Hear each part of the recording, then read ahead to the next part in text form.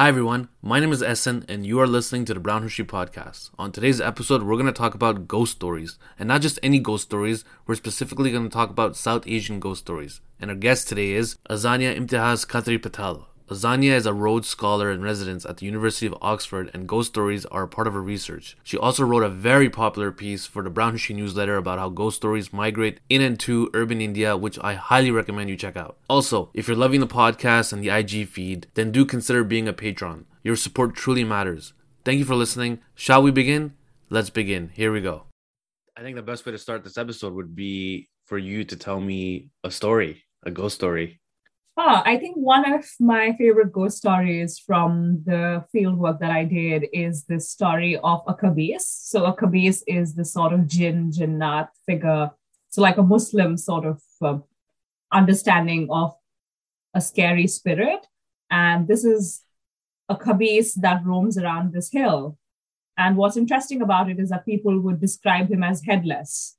And in my understanding, I always imagine it, as like the sort of headless figure that we see as like this monster that has like gotten its head ripped off. But then someone was like, no, it just doesn't have a head. It has its eyes and its mouth on its chest, and it smokes a cigarette from its stomach. And I was like, ooh, that was really cool. And it also kind of made me think about how our ghost stories work a bit differently. Like we just have, I think a lot of us grow up reading the sort of, Victorian literature or ghost stories. And we think when someone will say the word like headless ghost, you will think of this sort of, Sleepy Hollow.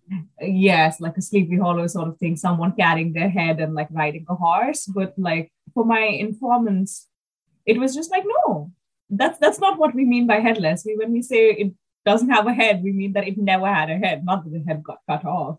And that was just this moment of me having to like really reconsider how I have always seen ghost stories. And that there was, of course, a bit of like a Anglophone element to it. I went to like an English medium school. So the ghost stories that I grew up with were very much like from Britain and England. So when I started looking at ghost stories in India, and it was just this whole sort of different world out there. Like not only was it otherworldly, it was just a different world. So this is a good segue for you to introduce yourself and your research, because I think from the diaspora, we all grew up with from the ghost stories of the West side of the world, but we are not really that familiar with the Eastern side of the world. I think we know the mainstream ghosts like jinns and boots and all these things, but when it comes to these little local stories, we're not really aware of it. So why don't you just introduce yourself and talk about the research you've done? Sure. So, hi, as you discussed, my name is Azania, and I am a Rhodes Scholar in residence at the University of Oxford. And for the last 3 years, that's from like 2019, I have been researching the ghost stories and the paranormal narratives in India and in urban India specifically. So, this just started with me going out to some sort of like slum housing sites and these sort of communities that have come up in the fringes of Mumbai and just being like, what are the ghost stories in this place? And this just became a project that's become much bigger than myself. And now this is something that I really like enjoyed, and like speaking to all these different people over the 3 years, talking about what their experiences have been with cities, with space, and of course with this sort of element of what are the ghosts that haunt you and what are the things that we're scared of, has been such a learning experience. So that's what I do. I'm not a paranormal investigator. I don't go out trying to find out whether something's haunted or not. I'm just interested in people's stories. So I would say that I'm someone who chases stories, and those stories happen to be ghost stories. So how do you chase stories? You go there, you wait for something to happen, or you ask around? How does that work? The research part of it. I think a lot of it is about just going and waiting, not for something to happen, but for someone to speak to you. So like, again, I will not say that, I will not go there and be like, I'm going to witness a haunting. That's not the business I'm in. There are people in that business, and that's not what I do. But so, for example, one of the places that I visited was this very specific building in like the western suburbs of Mumbai. And I just went there every day for like a week, would hang out with the children there and be like, have you heard something? And they would just like kind of start something, and then they would take me to an adult who knew something better. And then I just would end up in like someone's grandmom's house, like drinking cold drinks, and she telling me about like all these things from like 3 generations ago. So it's Hmm. very much building a conversation, building a rapport. I mean, with COVID, it's of course become a lot more difficult. Like I've been in England very pretty much for the last year plus, so I haven't been able to go to any sort of like places. But Zoom is really helpful because like I spent like last summer talking to paranormal investigators from Mumbai, being like, and from like Delhi, and being like, okay, has things changed? Are people's stories changing with the pandemic? And that was, I mean, it's not the same as listening to the story from someone who says they've experienced it, but it's close enough. It gets you like some sort of insight, and then you can follow it out. You said that you focus on urban India. Why specifically urban India? What is so special about that space? I think there's two things going on there. One, that there is already the sense of, rural folklore of India. That is something that has been documented. That is something that has a lot of these sort of studies going on. And that's what people expect you to study. When you say, whether you're studying like India or say even Pakistan or Bangladesh or any of the global South countries, people expect you to study the rural, to study that sort of, what people would consider underdeveloped or things that haven't been industrialized yet. And it's easy for people to understand, oh, if it's a village where there are no industries, where there are very few schools, people will believe in ghosts. When you talk about a place like a city, you have this entire sort of literature that talks about how in cities people should be more secular, people should be more believing, in science, quote unquote, people should be enlightened. And so where do the ghosts come in from? For me, there is that sort of intersection of where in the city do we find pockets of our own histories and our own cultures. And these are not, I mean, I would not say that these are people, who are not modern. I would say that like India and like urban India is extremely modern. It's Hmm. just a very different kind of modernity from the sort of modernity you would see in a London or a New York. But that doesn't mean it's not modern. So for me, it was that sort of like, I mean, as an academic, my work is about modernity and how do we understand modernity. So it's putting out that argument that just because this is different does not mean it's wrong. And in urban spaces, you have a lot of these sort of hierarchies and these sort of different kinds of oppressions in place. And for me, more often than not, places that are haunted are often places that are places of deep suffering, places where some sort of riots have happened, some sort of deep violence has happened, places where people have not had the chance to live the life they deserve with human dignity. Slum rehabilitation sites, brothels, places of just this like deep Hindu Muslim violence. So these become spaces that people remember as haunted. And very often it's a way of them remembering histories that they don't have the vocabulary for. So you're saying that ghost stories are a way of telling your story without having that ghost stories as a form of way of is a form of outlet Yes. for someone who suffered a certain kind of injustice, and there's no outlet for them, so it becomes a ghost story. So ghost stories aren't just a story of entertainment, it's a lot more than that. Definitely. For me, I think like that has been the one theme that stayed common for like 3 years. And like the 3 years that have involved like, like slum rehabilitation sites, just general, like doing these sort of ghost stories in like the cities or like with the pandemic. And I think that has remained constant that, we have the privilege of and I'm not saying that ghost stories aren't entertaining for these people.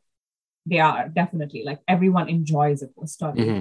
but they're also this way of expressing something that has not had space before.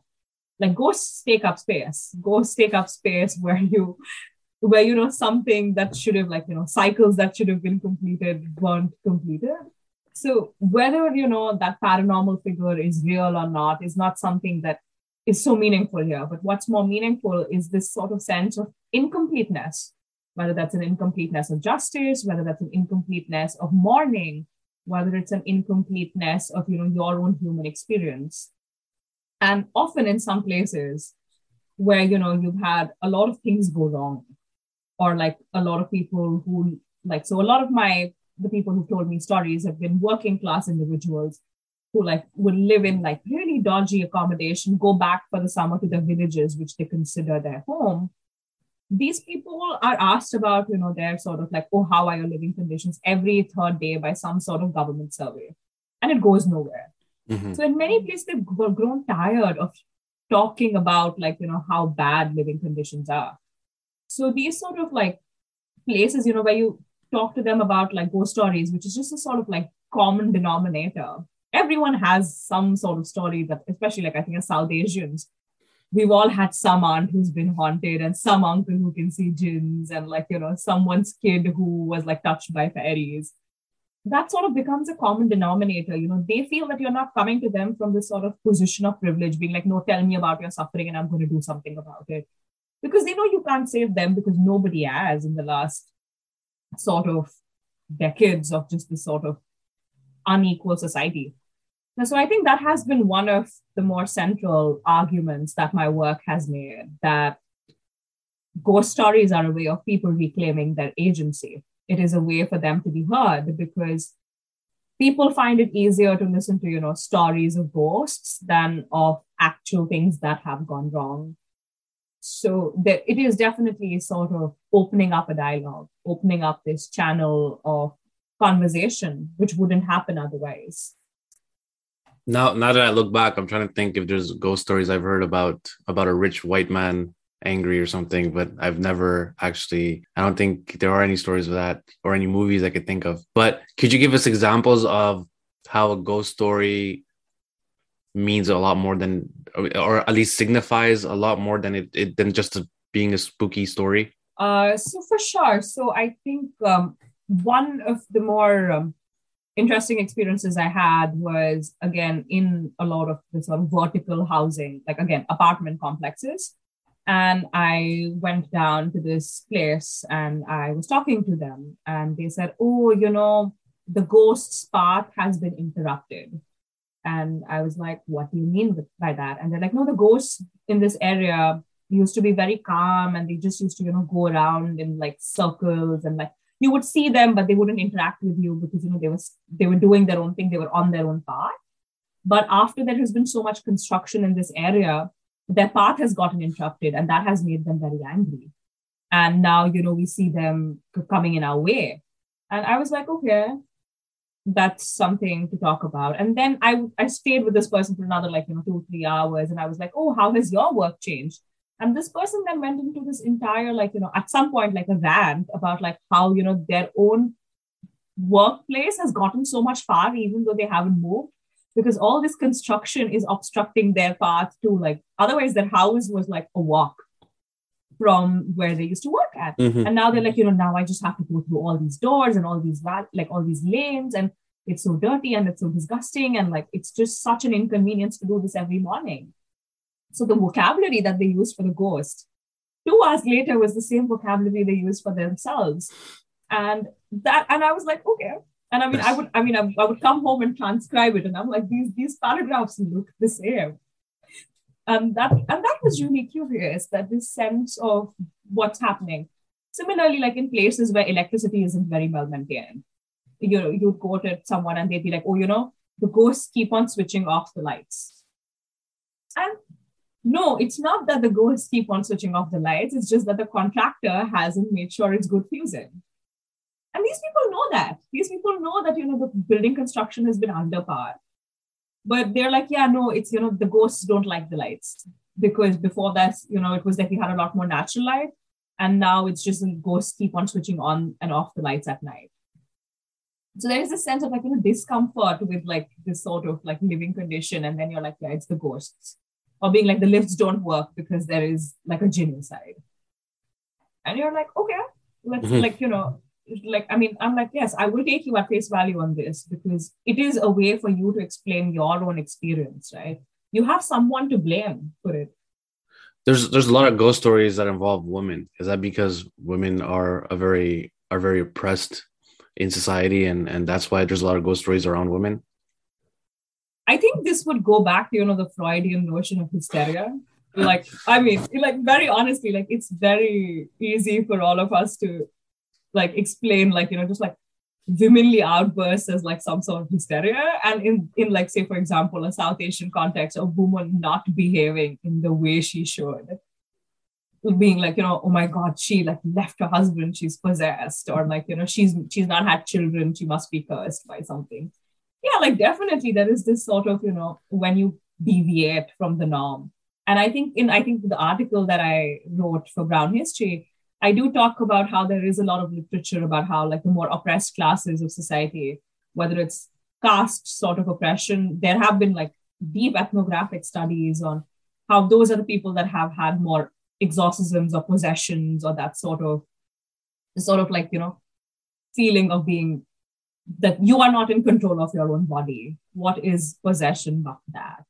So yeah, I mean, and of course, the whole stories of chudels are like, I mean, in a lot of like these understandings, chudels are women who died before giving birth to a boy child, which in of itself is quite a patriarchal notion, because it doesn't just go to like, oh, she didn't give birth to a child, which of course would be something suspicious.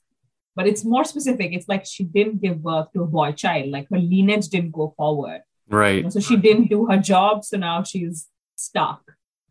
So there is definitely a lot of coding that happens, Like I remember my own grandmother telling me that, if you leave the house after Maghrib, which is like after the sunset prayer, never leave your hair open because like, a jinn will catch you.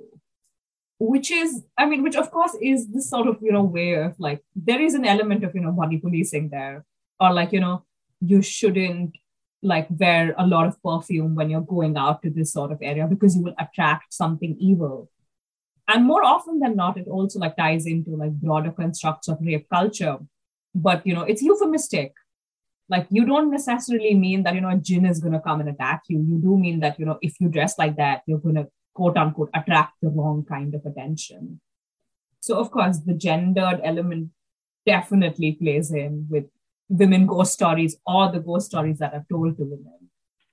Do you find there's a difference between the ghost stories culture in the East as to comparing to the ghost story culture of the West? I mean, right off the top, I could say that with the East, with the Pakistan, India, South Asia, it's very incorporated in our day-to-day daily activities and religion and culture, and it's all very intersected. But with the West, I think it's a little more isolated from each other. No, I think you're absolutely spot on with that. So I did run a very small project in Oxford where we tried to do this Halloween event. And I was quite excited about it to, get to do my ghost story work. So basically the way the project went in Oxford was very different from the way it would have gone in Mumbai.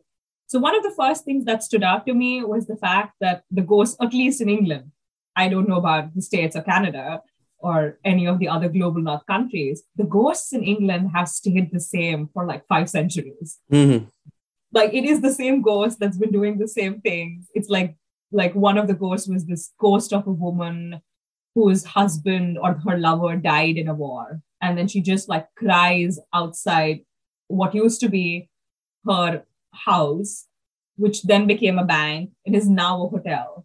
But she's done the same thing. Apparently, she goes to the window and she cries because, she died of heartbreak. Whereas ghosts in India change. They become modern.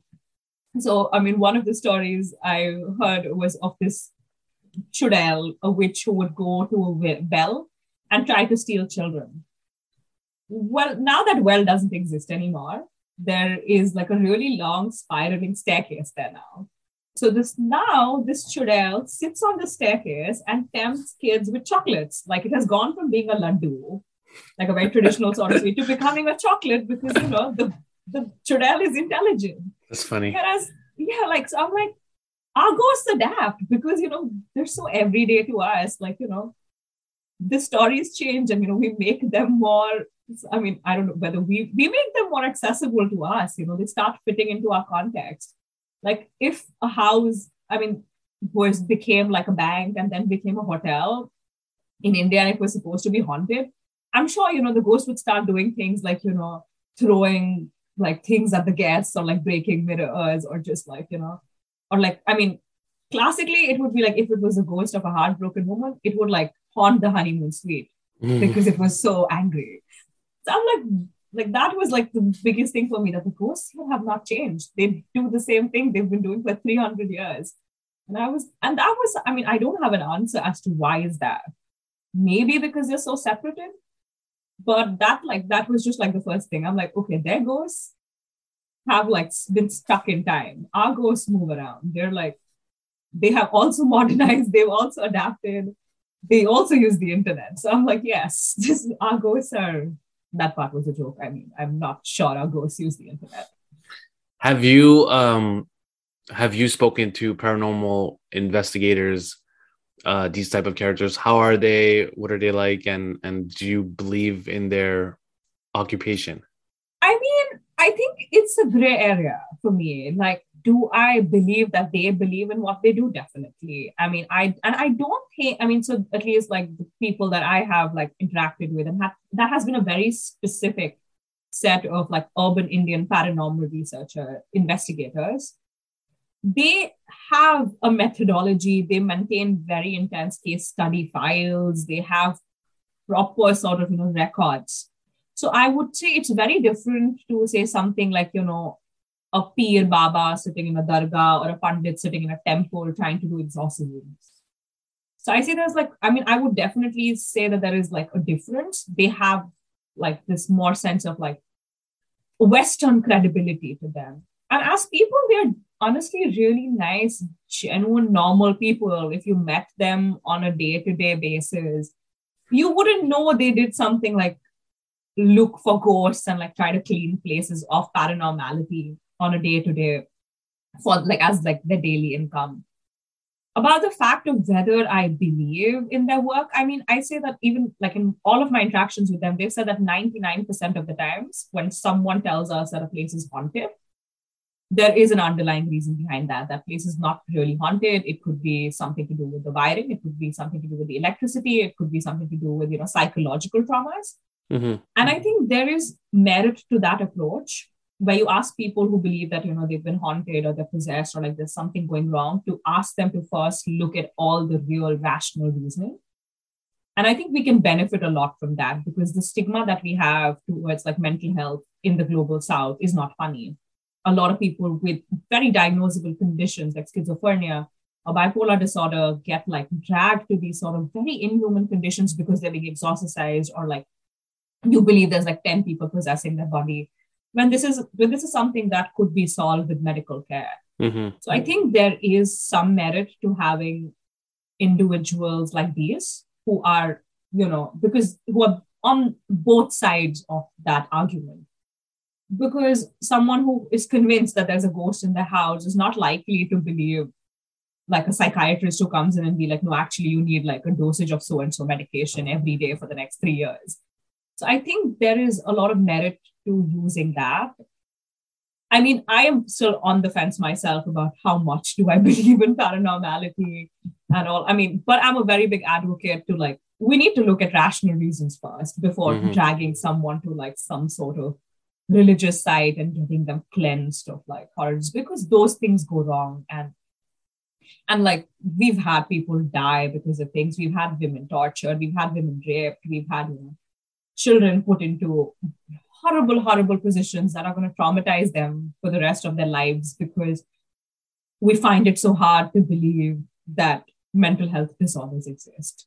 So I think it's like this sort of huge, how do we navigate it is like going through it step by step a better way. I mean, I would say yes, like, it's about easing our own cultures into like broader understandings because they are so set in their ways. But yeah, otherwise, I mean, I think the paranormal investigators are playing an interesting role. It's not very widespread yet. And I mean, I think it remains to be seen how this one's going to go in the next few years. But it's definitely had an increase and there's more uptake. Again, with like films like, Paranormal Activity or like Conjuring. And like the consumption of that has made people a lot more open to this sort of, let's look at it scientifically. Is it scientific? If I say that, my university will throw me out. So no, I don't think it's scientific. That's the wrong word. Do I think that it is some form of research? Definitely. It's not empirical, it's not replicatable, it's not positivist, it's not something that someone in a physics department is going to call valid research, but I think it plays a role. I think it contributes somewhere.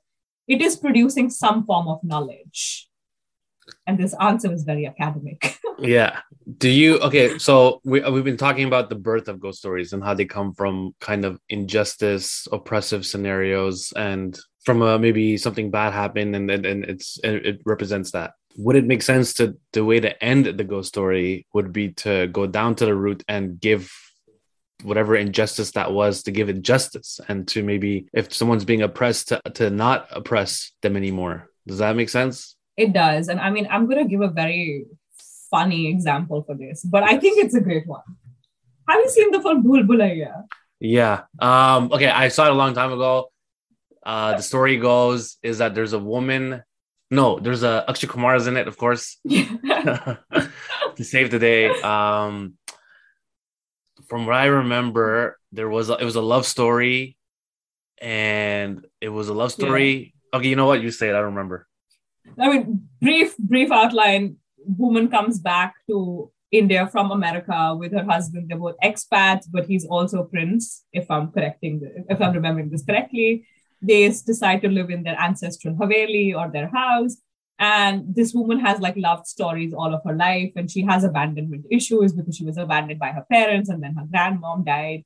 And then she gets really obsessed sort of with the story of Manjulika, who was apparently a courtesan who lived in that vicinity, and her lover, the courtesan's lover, was killed by the king because he wanted to be with the courtesan instead. And then she killed herself, and then the ghost haunts this. And the story at some point becomes that Vidya Balan's character gets possessed by Manjulika, but she also has bipolar disorder, I think. So, and Akshay Kumar is this weird, like semi-psychiatrist kind of exorcist person.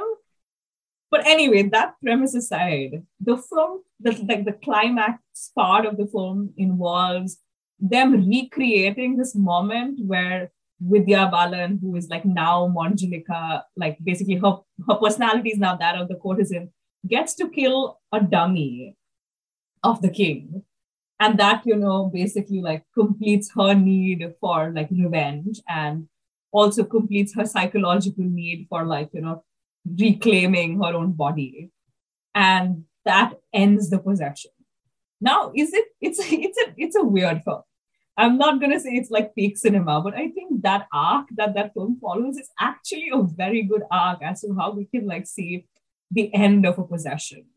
Because the end of a possession involves with you reclaiming your own narrative.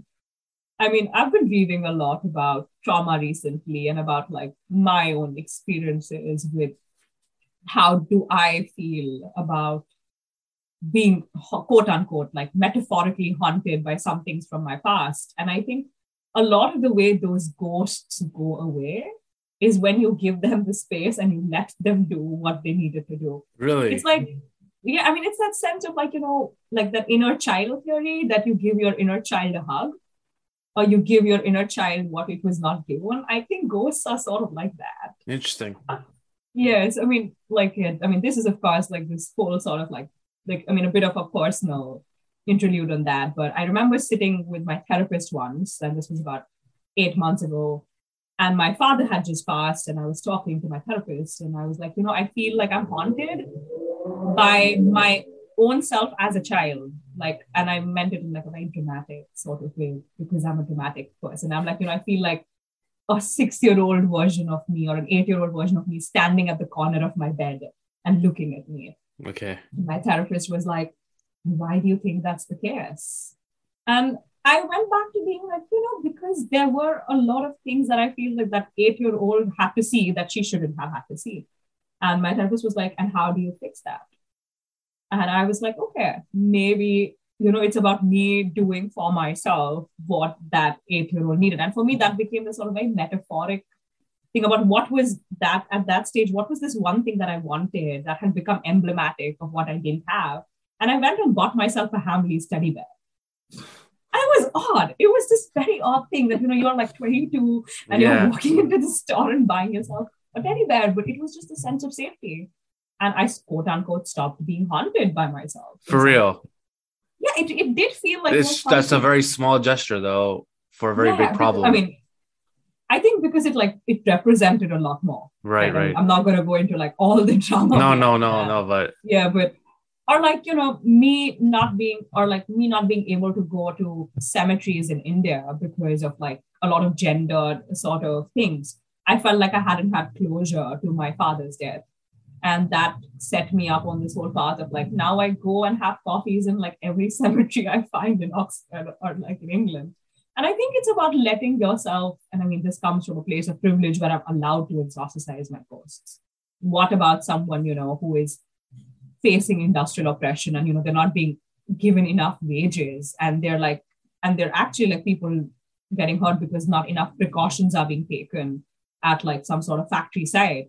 They don't have this privilege of like, embracing their inner child. So I think the way our ghosts function are also a function of privilege.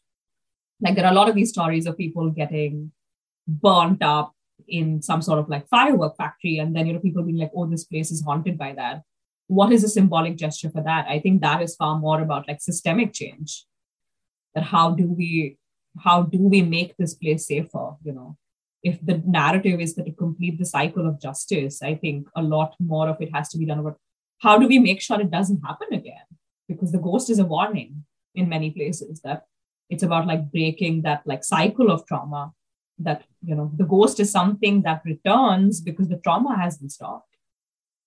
So, I mean, in some cases, personal cases, it's easier, arguably easier. But when it's like just wide scale systemic fury, I mean, in a place of riots, I mean, we can't like give everyone flowers and be like, oh, now everyone's going to live in communal harmony forever. That is everyday violence. So, I mean, it's not, I think, like for me, the broader sort of umbrella is that how do we complete the cycle of trauma? How do we stop the cycle of trauma, injustice, misery, suffering? And like, that will let the ghosts go, but it's not always easy. It's not always possible. And then, the ghosts become warnings that we must listen and reconcile with the past, because I think there's that quote, right? That if we don't understand the past, we are doomed to repeat it. Mm-hmm. And I think it's very much that. That is so interesting. I think anybody listening is probably wondering, do you believe in ghosts? Like the actual ghosts, spirits?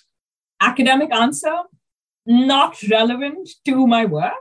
Mm-hmm. Personal answer, well, I mean, I'm a practicing Muslim. I have believed in jinn, jinnat, and like, the other world since I was born. I also think that if we live lives where we believe that the only things are real are the things that we can see and experience and test, we're living boring lives. So, I mean, I like to believe in the idea of magic. I like to believe in the idea of there is more than us. And I also think it's very arrogant that if we as humans believe we're the only intelligent entities out here. I think there's like more than what we can see. Okay, that's a very general answer. Yeah, very diplomatic answer. I'll take it. But yeah. I'll take it. Speaking of jinns, okay. Is there any? I mean, we just went really deep into ghost stories and the reasons behind ghost stories and what they could represent, warnings, or maybe a voice that was not heard or acknowledged. When it comes to jinns, I mean, Islamically, I don't think, from what I remember, jinns don't really have a big metaphor of something that's related to humans. It's its own thing. Or I guess people can use jinns as a way to amplify, to cry for help, to warn, so I guess that's where that comes in. Yeah, for sure. I mean, so again, not an expert in Islam, but definitely, I mean, in Islam, you don't have the concept of the dead coming back. So, you cannot have a traditional sort of ghost. But I mean, the jinn is its own thing. It's like the beings of fire and they like exist separate of the human being. But I mean, as people, we are going to find vocabularies for our hauntings. And I think in a lot of Muslim neighborhoods where I would go, and very often these Muslim neighborhoods would intersect with like more predominantly Hindu neighborhoods. So there would be a lot of overlap in the space. And the same story that, say, for someone from a Hindu family would tell me about a ghost or like a bhoot, for example, that's the word they would use. In like a more practicing Muslim household, the same story would be told, but the word bhoot would be replaced with the word jinn. Mm-hmm. So I think the function is the same, but it's more about fitting it into your own cultural context, because you're believing in as more of like, not as the dead that returns, because that is not compatible with your Islamic beliefs, but you do know that you want to believe there is something else here at play. So I think there is that element of just shifting the vocabulary to make it more, to like limit your own cognitive dissonance to that. Mm-hmm. But the stories do function very similarly. I don't know how that, I was just going to be like, I don't know how that would play out in like a Muslim majority country. I think this is a question for my Pakistani friends. Mm-hmm. How does it play out there? I think we've all heard jinn stories. We've all heard someone who knows someone who saw a jinn and this and this and that. And I was wondering, if someone comes up to you and says, my uncle or my father or my brother saw a jinn and this is the situation, do you look at it from like a point? Do you look at it like, what is the real issue here? Do you look at, when you hear the story, do you go, I wonder what the root of it all is? What's the really deep psychological issue here, and not the story itself? See, my instinct is that I will just listen to the story and be very invested in the narrative. But it will also depend on like what the context is. Like, on a day-to-day basis, and this happens to me more often than not. Like, like the minute someone finds out about my research work, they would just like go into a spiel about all the ghost stories they've heard. And so like, I'm not always out there with like, my notebook and like making notes. So more often than not, I will just enjoy it as a normal person would. If I'm on a project and if I'm talking to someone very specifically for that research project, then, I will take the story as is. My analysis happens after hours. The analysis will happen only after the collection of every single piece of data. Like, I think it's like very important to like, if you're conducting an interview with someone, it's very important to respect what they are telling you and listen to them as is, mm-hmm. as opposed to, because if I were to start being like, oh, this, that, and the other, I'm not listening to them anymore. I am only going to listen to the parts of the story that work for my hypothesis. So I will very often just like record the entire thing, go back home. And this is not in a social setting, this is an academic setting, and then like, at the end of my project, transcribe everything. And then be like, okay, how do we see the parallels? Are these paragraphs looking the same? Did this word come up more often than not? And then it's a very tedious, boring activity that takes like 6-7 hours, and me like hating myself as to why do I choose to do this? In a social setting, if it's at a dinner party, I'll be like, oh yeah, and I heard this story, or like this one I know. Then it just becomes like, something that's casual. Though I've had these very, very peculiar sort of messages on occasion, very often on Instagram. Mm-hmm. Where someone will be like, listen, I think I'm seeing a ghost, I'm haunted, or like, there's something in my house, can you help me? And I'll be like, dude, no, I can't. This is not what I do. I'm like, I wish I was that interesting, mm-hmm. but that is not my skill set. I'm like, I'm an academic, I'm a researcher, and I don't investigate, the paranormal. And then they'll be like, do you know someone? And I'll be like, yes, but I'm not going to share the numbers, because then it's putting me in this very weird position of like, becoming some sort of intermediary paranormal investigator. And I really try to distance myself from that, because, it's a slippery slope. One day, you're talking and you're being this sort of theorizing modernity, and the next day you're standing in some sort of like house with like a sage stick. And I'm like, that's not the transition I want to make. India, Pakistan, they're all been colonized by the British for a very long time. And I was just watching this Netflix show called Khatri-Patel, which had like British soldiers, zombies that were British soldiers back in the day. Are there any ghost stories that relate to colonialism? I guess it's all rooted to colonialism, since all of history of India is connected to colonialism in a sense. Oh, yes, definitely. Most race courses have ghosts of like British horses, which is a very, very bizarre. Really? Race courses in India have ghost stories? Yeah, which is a very bizarre one. I think that has to do with the fact that it's probably one of the most explicit colonial sites that are still functioning. that they're still called, royal turf clubs only if the queen has visited them. Wow. So they have like these sort of like, the British ghosts in India. I mean, there is a British ghost, definitely, according to stories, at the Mahalakshmi race course in India. There are also a lot of prostitute ghosts that are foreigners when it comes to the Kamathipura complex. I mean, also like, the whole complex that was shown in film Gangubai. There is like a lot of stories because a lot of people would bring sex workers across borders, and then, they would die in India, which was a foreign land to them. Mm-hmm. And this is not just like white women. This is also like a lot of Japanese women.